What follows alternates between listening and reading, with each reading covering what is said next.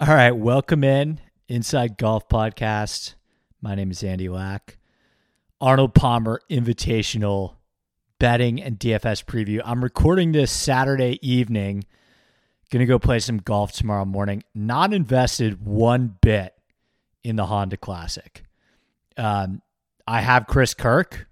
That was definitely a good pick at 90-1, but that ain't happening. I don't see it, at least. Neither with Lowry, unfortunately, who I wrote up Friday night on Odds Checker and having one and done. I just think Berger's too good. It's boring golf, but he plays smart and he doesn't make a lot of mistakes. He's had 2 bogeys all week on PGA National. That's insane. Not really kicking myself, though, for not considering betting him at 18-1. Or whatever he was. I was just never going to go there. I definitely considered him in DraftKings. Went with a lower-owned Neiman instead. That was a mistake. But I was surprised with how many people played him. I don't think anyone really bet him, but he was like 20%.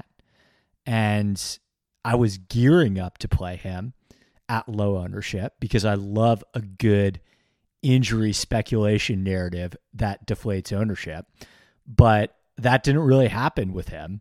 So I stupidly pivoted to Neiman, and that's that. Oh well. The carnage was definitely real this week. Unfortunately, like Chalk Billy Horschel and Chalk Mitchell somehow did make it through, and I played Neiman, Louis, Fleetwood, Lowry, and Norn at the top. Those are my 5 guys above 9.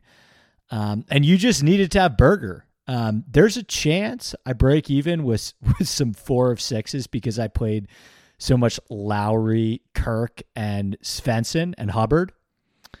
But Neiman and Tommy, I fell for that one again. Oh, and Patrick Reed. I played Patrick Reed. I don't know what happened there. Reed drove the ball great on Thursday. He actually gained like a stroke off the tee through 2 rounds. He also lost 6 strokes on approach and shot 79 on Friday. The darkest part of it is he's in the field this week for Arnold Palmer. If he's like 7.4 and sub 5 again, which he probably will be, I will probably consider him again. But that's all I got for the Honda.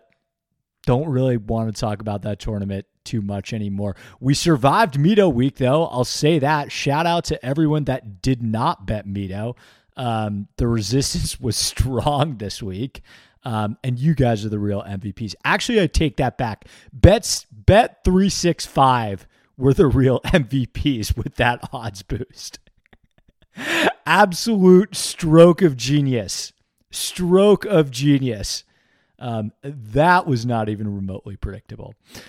Not even a little bit. Okay, let's get to the API, though. Arnold Palmer Invitational. This event was founded in 1979 as the successor to something called the Florida Citrus Open. And since 1979, it has been played at Bay Hill Club and Lodge, a public golf facility just outside of Orlando, Florida. It is one of only 5 tournaments on the PGA Tour schedule that has an invitational status, which basically just means the field gets cut to between 120 and 132 instead of 144 or 156. So mathematically, it should be a little easier to get guys through the cut here. And because this is Arnold Palmer's tournament, just like the Memorial with Jack, we get a solid field. Now, it probably gets hurt a little bit because it's a week before the Players. But we've still got Jon Rahm playing here for the first time. Bryson is back, despite some injury concerns to defend his title. Rory, who's been incredible at this course, is playing. Victor Hovland, Sam Burns, Sungjae Im, Scotty Scheffler, Hideki Matsuyama, Tyrrell Hatton, Matthew Fitzpatrick, Will Zalatoris, Paul Casey, Mark Leishman, Justin Rose, Jason Day, Billy Horschel, Patrick Reed, Max Homa, Sergio, many others. So it's a great field. on not what I would call a great golf course, but I really like the way that this golf course gets set up and the conditions that we get with this tournament, which we will get to very soon. All right, former winners here. Last year, Bryson won at 11 under. He was 12-1 over Lee Westwood. 2020, Tyrrell Hatton, 4 under. He was 55-1 over Mark Leishman. 2019, Francesco Molinari, 12 under. He was 33-1 over Matt Fitzpatrick. 2018, Rory McIlroy, 18 under. He was 20-1 over Bryson. 2017, Mark Leishman, 100-1 over Charlie Hoffman and Kevin Kisner. 2016, Jason Day, 17 under. He was 14-1. 2015, we have back-to-back Matt Everys. Matt Every won at 19 under and 13 under at 300-1 and 66-1 in 2014 and 2015. And then 2013 and 2012, we had Tiger win at 13 under both years. He was 3-1 and 8-1. I imagine he was in pretty bad form for Tiger to be 8-1 that year, but that's what we got. So 5 of the last 10 years, we've had one of the betting favorites win. Now, 2 of those years were Tiger, so I don't know how much stock you want to put into that, but Bryson won at 12-1, Rory won at 20-1, Jason Day won at 14-1, even Molinari was in the low 30s. We did have this weird Matt Everything, as was mentioned, who won back-to-back at 366. And Leishman, for some reason, was 100-1. I guess he was in really bad form. But scanning through the leaderboards and such, I do think this is a hitters-only spot. I do think it is the type of course where better players or better ball strikers, I guess, do possess a legitimate advantage right out of the gates. So let's talk about the course. Bay Hill Club and Lodge in Windermere, Florida. It was designed by Dick Wilson and Joe Lee in 1961 with an Arnold Palmer redesign in 2009. It's a par 72 measuring 7,454 yards on the scorecard, so decently long, although we do have 4 par 5s. There are 9 holes with water hazards, so not as much water as the Honda, but there's still a lot of trouble on this course. Bermuda fairways, 3-inch Bermuda rough. And the 3 inches is crucial, right? They really let the rough grow out here. And we've already started to see some pictures surface of how thick the rough is. This is the longest rough that these guys have seen all year so far. It's longer than the rough at Torrey.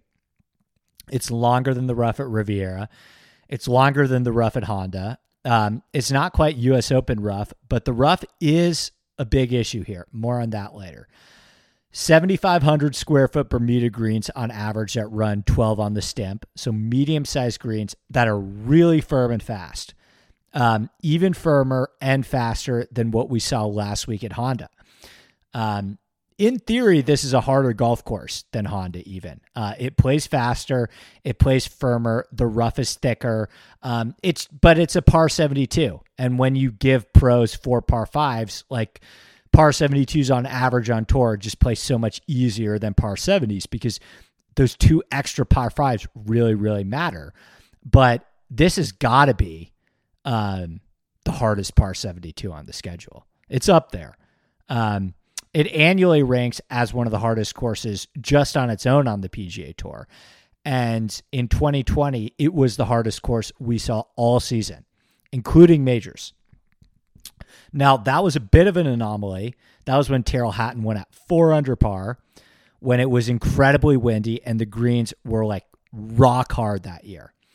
I don't expect it to play that difficult again. Last year, the winning score was 11 under par. That feels much more like the likely outcome. So it's still very difficult. It's definitely not a birdie fest. And this is important. So in 2019, Bay Hill hired a new superintendent, Chris Flynn. And since Chris Flynn has taken over as a superintendent, it has played a lot harder the past 3 years. The winning score has been -12, -4, -11. So be careful looking at Rory McIlroy winning at 18 under in 2018 or Matt Every winning at 19 under in 2015. It's a different golf course now. And basically the reason it got harder, they actually widened the fairways a bit. Bay Hill has pretty standard 33-yard wide fairways. But the reason why that actually made the course harder is they removed a lot of the rough around the hazards and the bunkers. So it just makes it easier now to hit it into the water and the bunkers because those areas are just shaved off now when the rough used to kind of act as a backstop. But now there's a much higher chance of the ball just rolling into the hazards. Plus the rough that they do have, they made a lot longer. So that's why this course has played a lot harder the last 3 years. Longer rough, hazards are more prominently in play, and we can probably continue to see this trend of the winning score be closer to 11 under over the last 3 years, as opposed to 17 or 18 in years past. So as long as Chris Flynn is in charge, by the way, shout out Chris Flynn. We need more guys like this in positions of power that are just willing to rock the boat and make the best players just a little bit uncomfortable. Because you're still going to have to come here and play. I mean, it's Arnold Palmer's tournament. It's an invitational. There just aren't many courses that you're going to find outside of US Open venues that feature 3-inch rough and greens that run 12 on the stimp. So personally, I cannot wait for this week, and I wish that more courses were set up this way. Before we get into the stats, a couple other things to note. So I've talked about the removal of trees and the widening of fairways. What's interesting, and I think a question that is going to come up a lot this week, especially considering the player that won this tournament last year and how he won it, is can you overpower this course off the tee? And I've gone back and forth. I think it depends. One thing I talk about a lot in my previews is this a driver course, right? Like, let's first identify before we make any claims about the importance of off the tee. Are players actually hitting driver here? The answer is often no, more than you would think. And do you actually possess an advantage for being a really long and straight driver of the ball? And with Bay Hill, you look at the distance of drives on average, it's well below tour average, despite some really firm and fast conditions. Now, this course does play at sea level, so that plays a role. But distance of drives here has been a lot lower than you would expect, which tells me, for whatever reason, guys are still laying back a little bit off the tee. And I do think that's because with the shaved runoff areas, it's just really easy to hit the ball in the fairway bunkers and hazards here. But the reason why I do actually think that distance off the tee does matter this week, it's not essential. Like Tyrrell Hatton's not long. Molinari's not long. Those guys are far from dominant off the tee. But Bryson was, of course, first in driving distance the year he won. Rory was first in driving distance the year he won. Jason Day was top 10 in driving distance the year he won. Tiger, Martin Laird, actually sneaky long Martin Laird. We'll talk about Martin Laird. Maybe not on this podcast, but at some point. Martin Laird was actually top 5 in driving distance that year too. And you look at the average over the last 10 years, winners have rated out 25th in driving distance and 33rd in accuracy. So I don't really know if overpower is the right word, but I do think that distance matters here. Mainly that is because you have 4 par 5s that are reachable by some, but not all, depending on the wind. And you really have to score on those par 5s. I cannot emphasize enough how important the par 5s are this week. I am really heavy on par 5 scoring this week. All of the par 5s have over a 32% birdie rate. 16 has a 5% eagle rate. And you look at how top 10 finishers have performed on the par 5s, they've really excelled. They gain far more strokes relative to the field to the par 3s and 4s. So I do think longer players that have the ability to overpower and take advantage of these par fives have a big advantage on what are really the four most important holes on the course. The par fours and par threes, you're in survivor mode, but you really have to take advantage of those par fives. And I do think that longer players that will be able to have shorter irons in on those holes will have a big leg up. But that's really only one piece of the puzzle. I do think it's a little bit less of a brute force course than, say, Torrey Pines. Like, even just looking at the leaderboard from last year, you've got some absolute bombers like Bryson and Kokrak and Rory. You've also got some absolute elite iron players like Corey Connors, Keegan Bradley, Paul Casey, Will Zalatoris. And then you've also got some just elite short game guys and grinders like Spieth and Fleetwood and Fitzpatrick and Bezadenhout and Matt Wallace. And the year before that, it was very similar. Like, we got some decent drivers like Bryson, some dominant drivers like Bryson, Keith Mitchell, Rory, Scotty Scheffler, all those guys, like dominant drivers. And then some great iron players too, like Morikawa, Hatton, Hoagie, and Gooch. And some really great short game grinder type players as well, like Fitzpatrick, Bezadenhout, and Patrick Reed. So there are a lot of ways that you can get it done here. I think this is a week where you really want to be pretty balanced between looking for dominant off the tee guys, really good iron players, and short game guys. And in my opinion, you absolutely have to be elite at one of those things. Like in 2020, Morikawa finished top 10. He gained 10.6 on approach. 10.6 on approach, and he lost 5.9 short game and putting. Hatton did it all with the irons. Bryson gained 7 off the tee and was just okay everywhere else. Kokrak and Mitchell gained a ton off the tee. And then you have Spieth, who finishes 4th last year, losing strokes off the tee, but awesome irons, awesome short game. Andrew Putnam finished 4th, losing strokes off the tee, gained a ton short game and putting. Bezadenhout lost 1.4 strokes ball striking, gained 10.6 short game and putting. So I think the important thing you want to try and identify here, especially when you're trying to find lower price guys in DFS,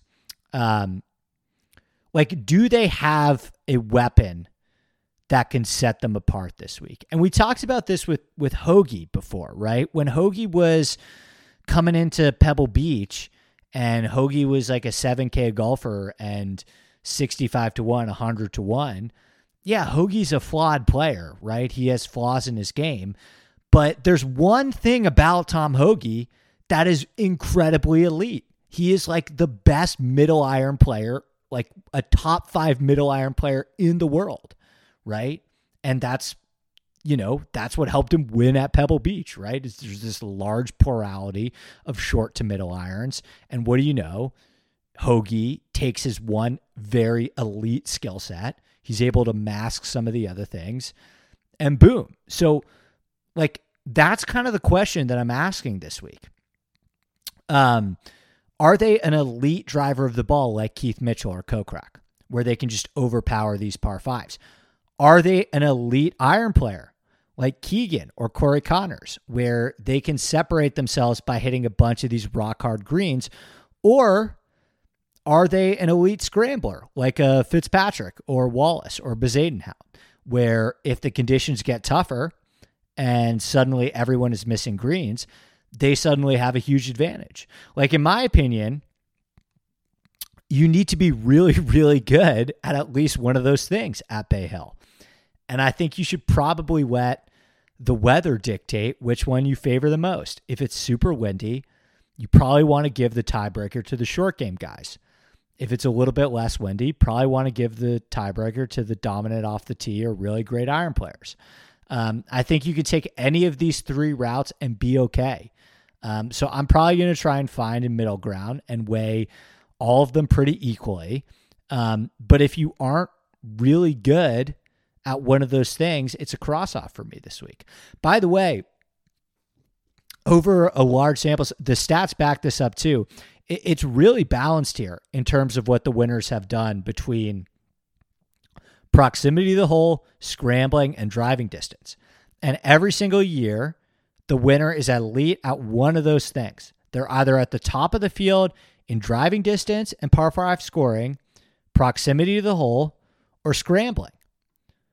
So you can take any of those routes, but you have to be absolutely elite at one of them to win here. Let's do some quotes real quick before we get to the stats. Hatton talked about how firm the greens are and how they get firmer throughout the week, plus how the wind swirls and changes direction often. He also talked about how if you miss the fairway here, you are really punished because it's hard to run the ball up onto these rock hard greens. And if you're trying to pitch a ball on the greens out of the rough, they aren't stopping. So we can talk about how much driving accuracy matters here a little bit later, but that basically just leads me down the path of, okay, maybe look at long courses with thick rough and firm greens that are susceptible to the wind. Now, that's pretty specific. What courses fit that? Torrey Pines, kinda. Memorial Park, where they have the Houston Open, doesn't really have the rough, but it does really have firm and fast Bermuda greens. And now that Bay Hill is more shaved off, there's some similarities there. Kiowa Island doesn't really have the rough, but it has those really firm greens and is really susceptible to the wind. Doral is honestly a pretty good comp, even though we haven't been there in a couple of years. There's a ton of crossover from those leaderboards. Muirfield Village has really firm greens and pretty thick rough. Usually a little bit less wind, and obviously that's a bent grass course. You know, the one I was actually thinking of that really came to mind was Olympia Fields, where Rahm won over DJ that year at the BMW. That might be the best one. I know it's not Bermuda, but that course has really thick rough, really firm greens, and it was windy that week too. I don't think there's a perfect comp for Bay Hill that checks all those boxes, but that actually might be the closest in my opinion. And you look at the top 10 that week from Olympia Fields: Hideki, Kokrak, Fitzpatrick, Adam Scott, Rory, Hatton, Paul Casey. Like, what do those guys? What do those guys all have in common? They're all also really good at Bay Hill. So I really like that Olympia Fields Bay Hill connection because of the thick rough and the wind and the rock hard greens.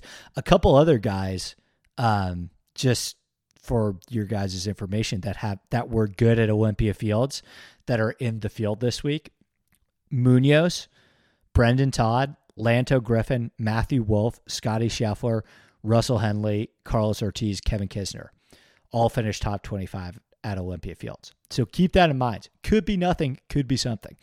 Rory McIlroy and Jason Day both talked about how you need to be really aggressive on the par fives and take advantage of those. There you go. The par fives are going to be a theme here. Leishman talked about how firm these greens are. You got to be approaching from the fairway because the rough is thick and it will be very hard to stop it on these greens. We'll expand on that a little bit more soon. Stenson also basically talked about what I mentioned earlier, where he said, there have been years where my iron play has been the reason why I've had success. I've also had years where my irons weren't as solid, but I've been able to make up for it because I was a magician around the greens. So again, you got to have at least one of those things really firing. Stenson was like, yeah, one of those things, right? I've done it different ways in different years, where one year I was hitting my irons really well. The other years I was just getting up and down from everywhere. Laird talked about the bunkers, how you're going to get a lot of plugged lies. Bryson was actually complaining about the bunkers last year as well, if you remember, and how tough they are. And there are a ton of bunkers on this course, like most Florida courses. So I will absolutely be looking at bunker play too. Graham McDowell said it was U.S. Open-esque off the tee and Augusta-esque around the greens. I thought that was interesting. Again, whether it's short game or driving or iron play, this course is really going to test all aspects of your game. Okay, let's run through some stats that I think you want to be looking at, and then we'll get to the early lanes. Okay, so off the tee, so I mentioned that I do think longer players have a bit of an advantage here, particularly on the par fives. Top 10 finishers on average have gained 0.43 strokes off the tee, almost 50% what they gain on approach, which is actually a lot bit compared to other PGA Tour courses. So I've kind of gone back and forth in terms of how much accuracy really matters. I think where I net out is I'd definitely rather have you be long than accurate here. And despite the fact that some players will say you need to be in the fairways here, that's true, but the fairways are also pretty wide. So I don't actually think that the super accurate fairway finder guys have like that much of an advantage here. I couldn't find much of a strong correlation between like fairways gained or driving accuracy and success. I just kept running into just too many examples of guys like Bezaden Howden, Richie Werenski, and Spieth, and even Hatton and Leishman that just didn't drive the ball well here at all and still finished towards the top of the leaderboard. So I think where I net out is I've got a moderate weight on off the tee with a larger emphasis on distance and accuracy. You do have to be somewhat accurate because there's still some water on the tee shots and thick rough. But I do think the fairways are wide enough here that I'm not really going to look at any accuracy stats outside of just regular strokes gained off the tee, which I have a fair amount of weight on. Approach. Top 10 finishers on average have gained 0.9 strokes on approach. That's just slightly lower from what we're used to seeing on like some of those positional golf courses. And the reason for that is only because there's a little more emphasis on off the tee and short game here, but greens and regulation percentage way lower than tour average. It's only 60% compared to tour average of 66. I definitely found a large correlation between greens and regulation gained in success. These greens are really firm, and I do think that really good mid to long iron players with a high ball flight definitely possess an advantage here. They aren't small greens, but they are really firm, and as we'll get to in a second, a lot of the time you're going to be approaching them with a long iron. So 29% of approach shots come from over 200 yards here. Just for context, we talk about how Torrey Pines is a long iron course. Bay Hill, even more than Torrey Pines. Torrey Pines is only 26%. Bay Hill's almost 30%. So I have a really big emphasis this week on long iron play. 2/3 of all approach shots here come from over 150 yards, and almost 1/3 of them come from over 200 yards. And the reason for this is the par fives are reachable, but you will be approaching them with long irons. You've got a ton of long par fours. There's 5 par fours that measure over 450. And all of the par threes are really long as well. The par threes here all measure between 200 and 231 yards. So I've got a pretty big weight on long iron proximity this week, even bigger than I would at a course like Torrey Pines. And since these greens are even firmer than the ones at Torrey Pines, you even have more of an advantage if you can hit the ball high with your long irons, which is why we've seen Bryson, Rory, Jason Day. Like those are all guys with a really high ball flight that hit their long irons really well. Even Tyrrell Hatton, who I think has more of a reputation as like a grinder type. Like Hatton's best skill set by far is his iron play. Specifically, his long iron play is really good. So I've got a moderate weight on approach this week, and a lot of that is weighted very heavily towards proximity from 150 plus, specifically 200 plus. Just for reference, here are the top long iron players in the field over the past year or so. So these are the guys that are the best from 200 yards plus. Bryson, Wolf, Rahm, Paul Casey, Victor Hovland, Tyrrell Hatton, Will Zalatoris, Sung J M, Cameron Champ, Maverick McNeely, Sebastian Munoz. There's Munoz again. Gary Woodland. Okay, short game. So top 10 finishers have gained on average 0.35 strokes around the green, which is a little bit lower than what they've gained off the tee, but still greater than what you see at most courses, at most birdie fests at the very least.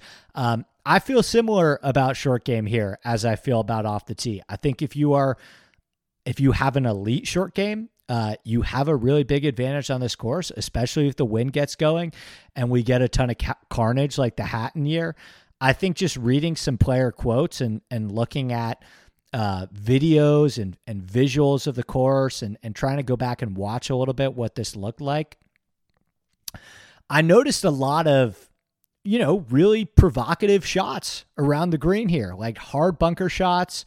You're chipping out of like really thick rough or really like shaved off runoff areas to firm and bouncy greens. I talked about how there are a lot of bunkers, so I'm definitely going to look at sand saves and just scrambling in general. You're going to miss greens here.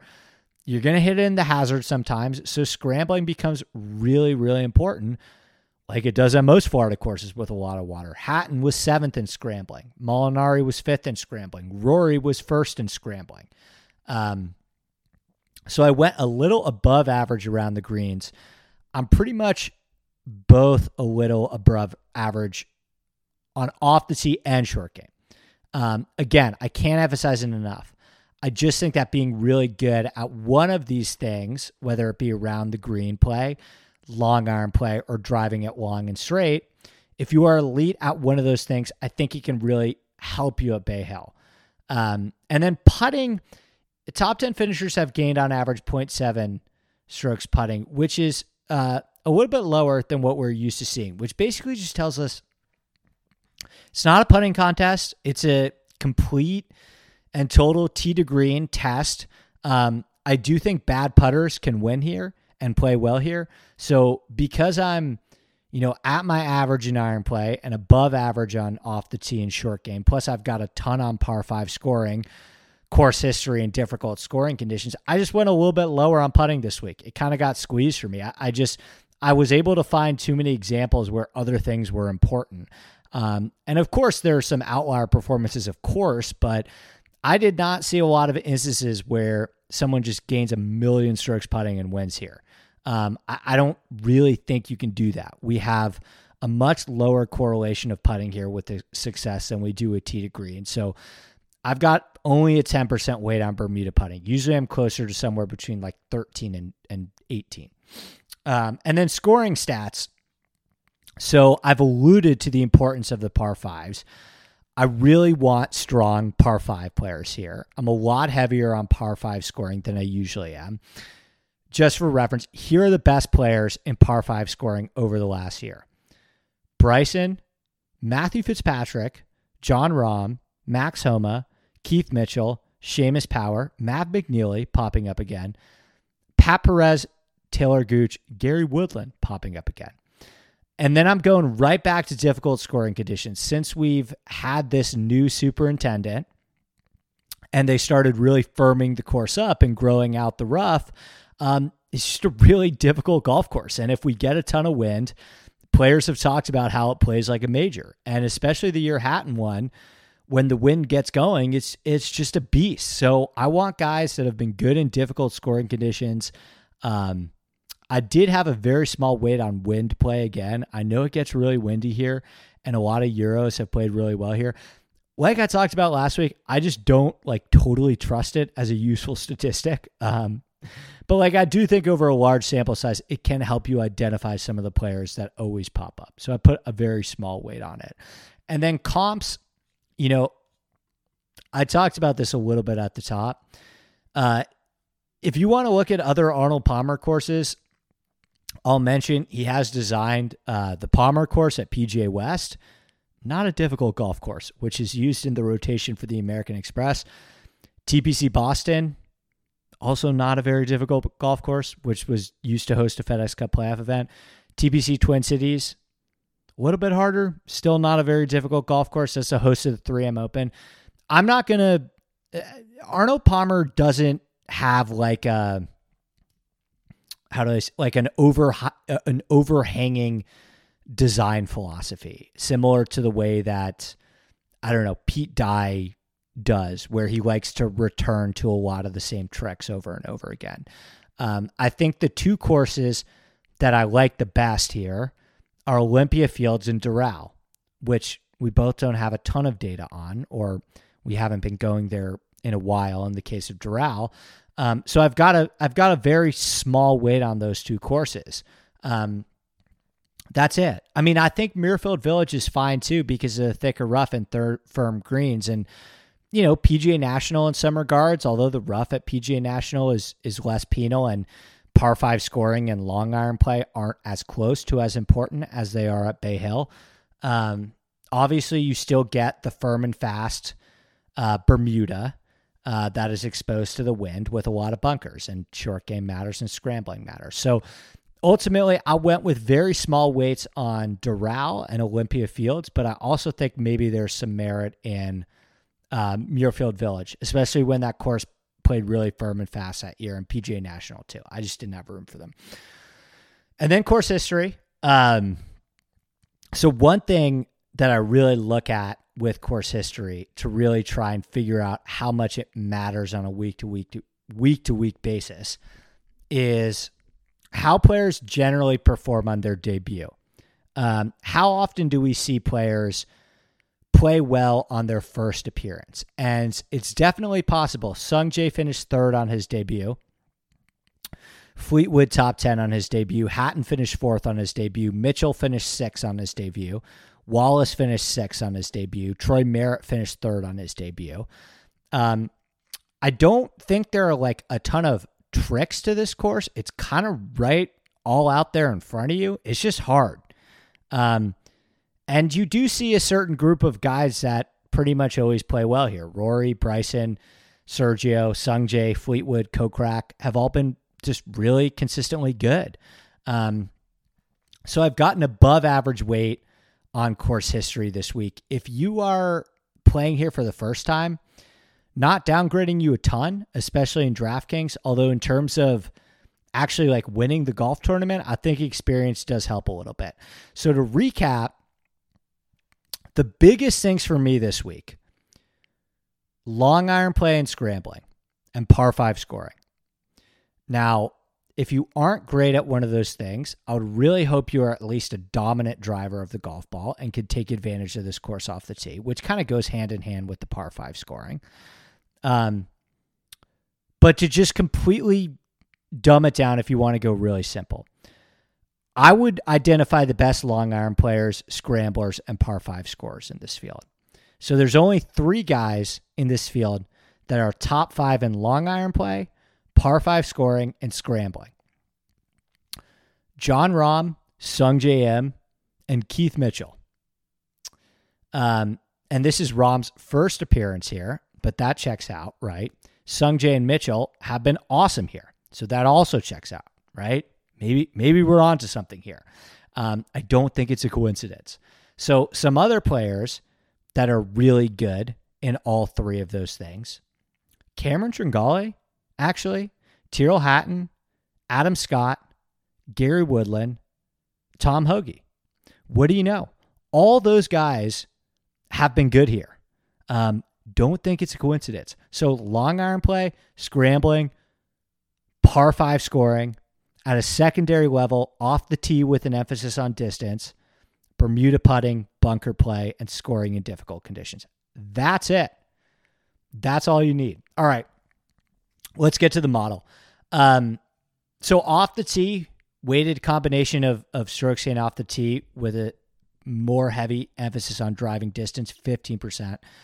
Approach, 32%. It's a weighted combination of strokes gained approach and proximity from 150 plus, with more emphasis on 200 plus. Around the green, 14%. That's a combo of around the green scrambling and sand saves. Bermuda putting, 10%. And then scoring stats, 18%, which is a weighted combination of windy conditions, difficult scoring conditions, and par 5 scoring. So I lump that in as almost 20% of my model. I think that's really important. And then course comps, 11% total, 7% Bay Hill, 2% Olympia Fields, 2% Doral. So who did that spit out? Jon Rahm is who it's been. Like, what are we doing here? Jon Rahm was number 1. Number 2 was Scottie Scheffler. I think it's a great course for Scottie Scheffler. 3 was Rory. No surprise there. Tyrrell Hatton was 4, which I think is a good thing. I usually hope that the guys with really good course history here also are high in the model that I made. So I'm at least doing something right. And that is very much the case this week. So Hatton 4, Zalatoris 5. That makes sense. I like Zalatoris a lot on difficult golf courses. Paul Casey 6. He's been good here. Hideki Matsuyama 7. He's been good here. Bryson 8. He's been really good here. Luke List 9. He's been really good here. Taylor Gooch 10. He's been really good here. Adam Scott 11. He's been really good here. 12, Mark Leishman. He's been really good here. I'm saying, you'd think I have course history weighted at 20%. I don't at all. I have it at 7%. Sung JM 13. He's been really good here.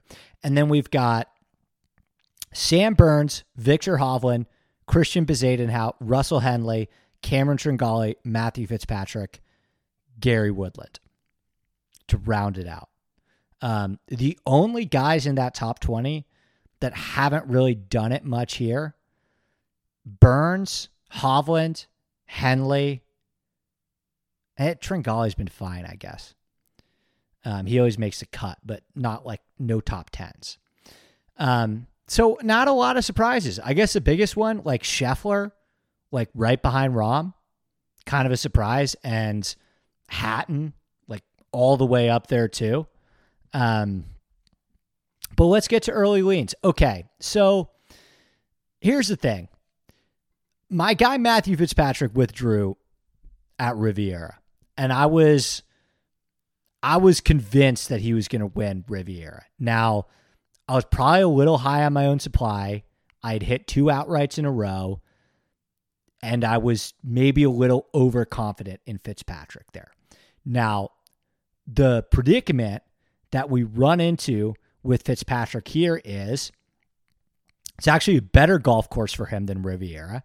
He's gone 2nd, 9th, 10th. He's really good off the tee. He's picked up distance. He keeps the ball in play. The irons have really started to improve this season. You don't worry about the short game at all. He's one of the best bunker players in the field. Actually, number 1 Bermuda putter in the entire field.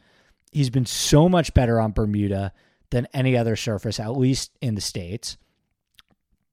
And one thing that really surprised me about Fitzpatrick, which I think is part of the reason that he's been so good at this course, he's really good on par 5s. Over short term, long term, whatever you look at, really good on par 5s. And no one outside of Bryson and Rahm in this field have been better on par 5s than Matthew Fitzpatrick. Great in difficult scoring conditions when it's firm and fast. Fitzpatrick was 6th at Olympia Fields. Okay, we like that. I think about that firm and fast Memorial year that Rahm won. Fitzpatrick was 3rd. Valderrama, hard golf course, thick rough. He won. Fitzpatrick won a couple months ago. And then obviously he's been great at this course too. So it's a pretty good case for Fitzpatrick. Now, I will say this about my guy Fitzpatrick. I remember this time last year was one of my first weeks on Twitter. When I say on Twitter, I had 20 followers. I was just, a fly on the wall. I was observing. Fitzpatrick was a bajillion percent owned. He would everyone bet Fitzpatrick and Burns that week. I remember that clearly as the first time of looking at golf Twitter, and I could not believe how much Fitzpatrick and Burns it was. Now, do we see that again this week? Maybe. It's definitely in play. Now, he did withdraw from Riviera with a non-COVID stomach bug. Will people be concerned about that? I don't know. The fact that Berger just fucking won with injury concerns doesn't help at all with that hope. I don't give a shit about that stuff. If anything, I think it makes him more hungry because he's got to know how good he's hitting it right now. I mean, Fitzpatrick's really literally hitting it better than he ever has. Like Phoenix was his third best tee to green week of his entire career on the PGA Tour. Only 2 times he was better from tee to green. Any guesses? Bay Hill, U.S. Open, right? 4th best tee to green week, Bay Hill again. This is it right now for Fitzpatrick. This is his best chance. I mean, I like him at the Players too, but it's a damn good spot for him. And I thought he was going to win Riviera if he didn't withdraw. I felt really strongly about that. So am I going to hop off at an even better golf course for him? Well, I don't know. We'll see how certain people think. It would be tough. I think it makes too much sense. It's probably a situation, to be honest with you, like Keith Mitchell, where I talk about this guy on Sunday morning, I bet this guy first thing on Monday morning, and then it's a complete fade in DraftKings. Like, that's probably the route that I see already with Fitzpatrick. And the next guy that I'm going to talk about this week, which is another player that I just, like, I'm not hopping off, and that's Zalatoris, who rates out amazing here. He's great off the tee. He's gained distance too. He's longer now. A lead iron player, one of the best in the world from 175 plus. So these are the courses that you want to play Will Zalatoris on. Like these ones, relative to the field, he is so much of a better long iron player than he is a wedge player. He possesses his biggest advantage on courses where you have to hit a bunch of long irons. That's why he's been so good at Torrey Pines. And there's even a greater emphasis on long iron proximity here than there was at Torrey Pines. Short game's been fine, but I do worry about him out of the bunkers. I will say that. That's a fair concern. He's definitely better on POA than Bermuda, but oddly enough, the last 3 times that Will Z has had a good putting week, Memphis, Wyndham, Sanderson Farms, all Bermuda. So at least right now, this is the surface that he seems the most comfortable on. I love him in difficult scoring conditions. I just think Torrey Pines, Bay Hill, Riviera, like this is where you play Zalatoris every year. I don't like him on birdie fests. I like him on long iron courses. So I think I got to keep riding him. He was great at the Genesis. Okay, great is an overstatement. He hit the ball great at the Genesis. 4.6 on approach. The ball striking, of course, got a little bit worse from that ceiling performance at the Farmers, but I mean, it remained awesome. And he's just at a bit of a different level right now than most players in terms of the ball striking outside of everyone in this field except Rahm, who's actually on a little bit of a different level than him. And it's not like Will Zalatoris is hemorrhaging strokes putting. Like Will Zalatoris he's a really good lag putter. In each week, he's losing 1.5, 1.3, 1.7. Like that's not broken. It's just the short ones that you get worried about, but he has really good distance control and he's good at reading greens. So if he can get to like +1 or +2 with the putter, he's going to win. Like that's how good the ball, if Rahm doesn't win, he would win.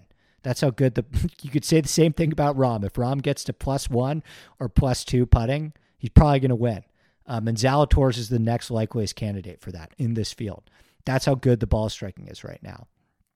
And getting from -1.5 putting to +1.5 putting, like, I don't think that's a bridge too far.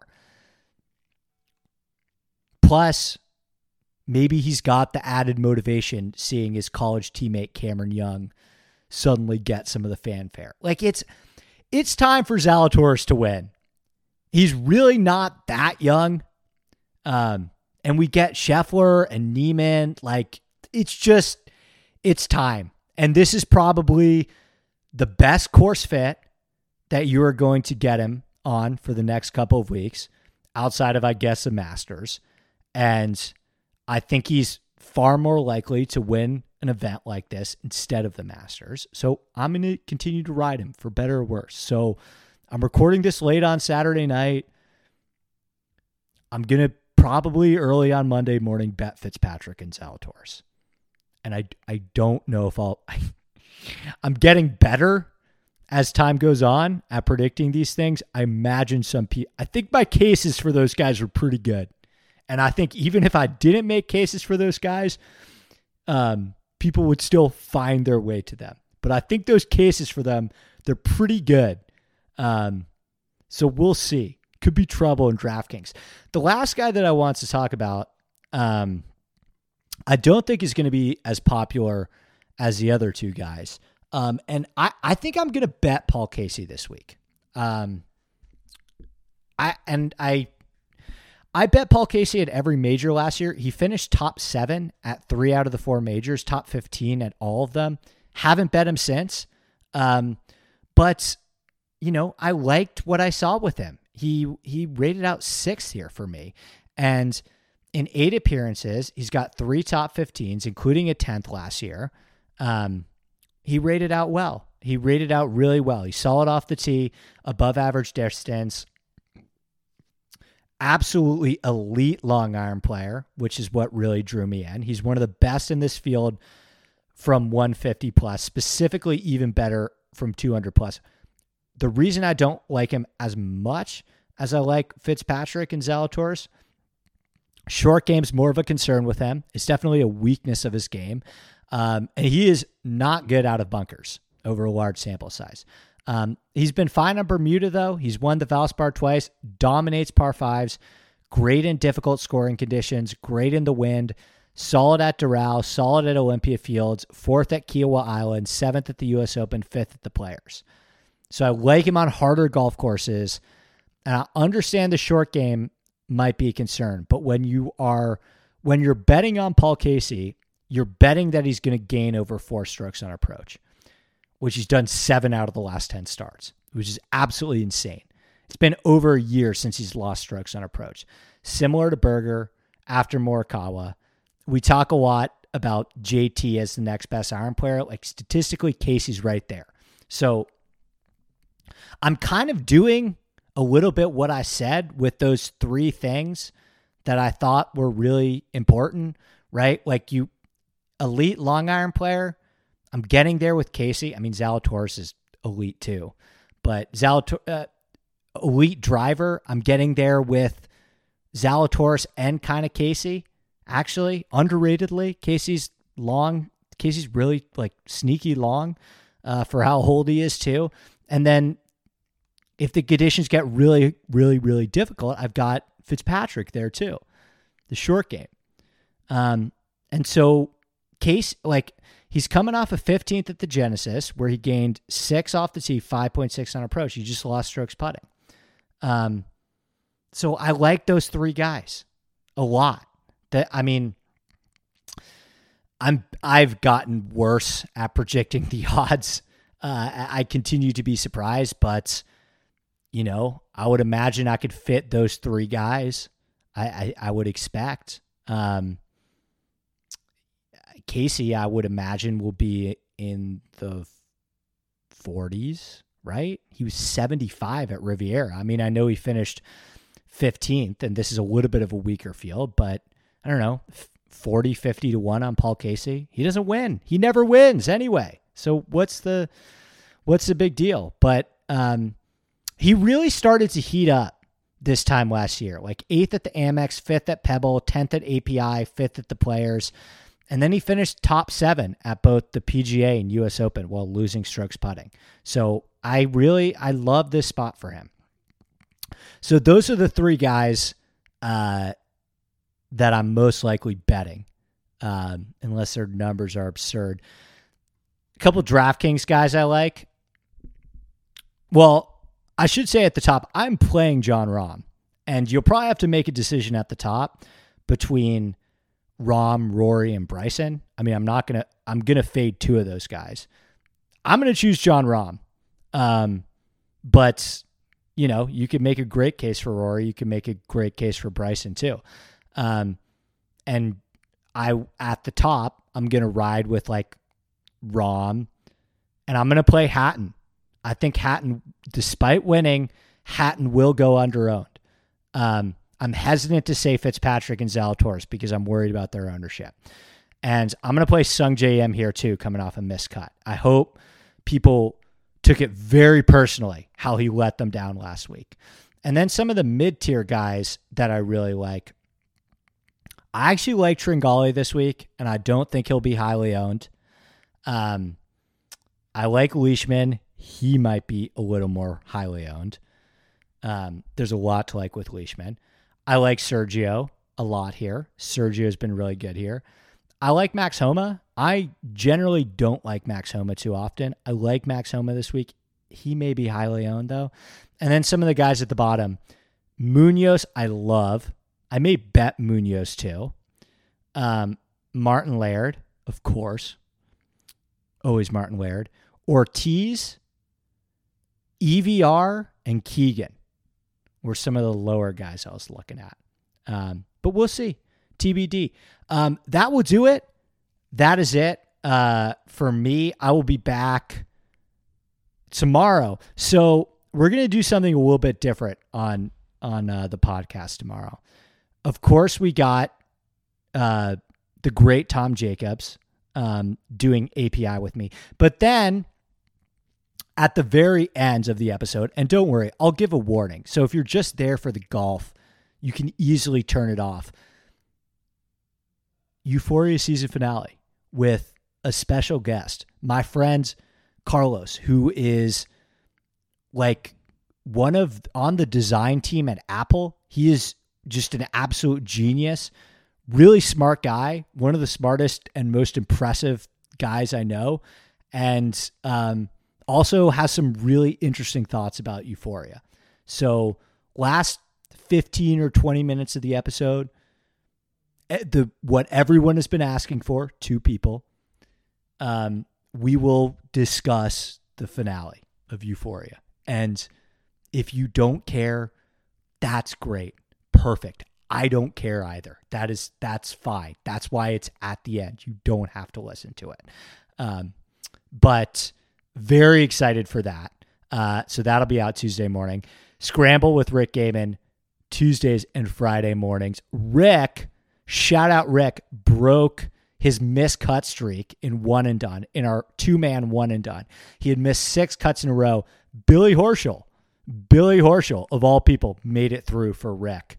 And then odds checker articles Tuesdays and Fridays. And we've got some other stuff is brewing over the next couple of weeks, but that'll do it for me. I hope everyone has a great Sunday.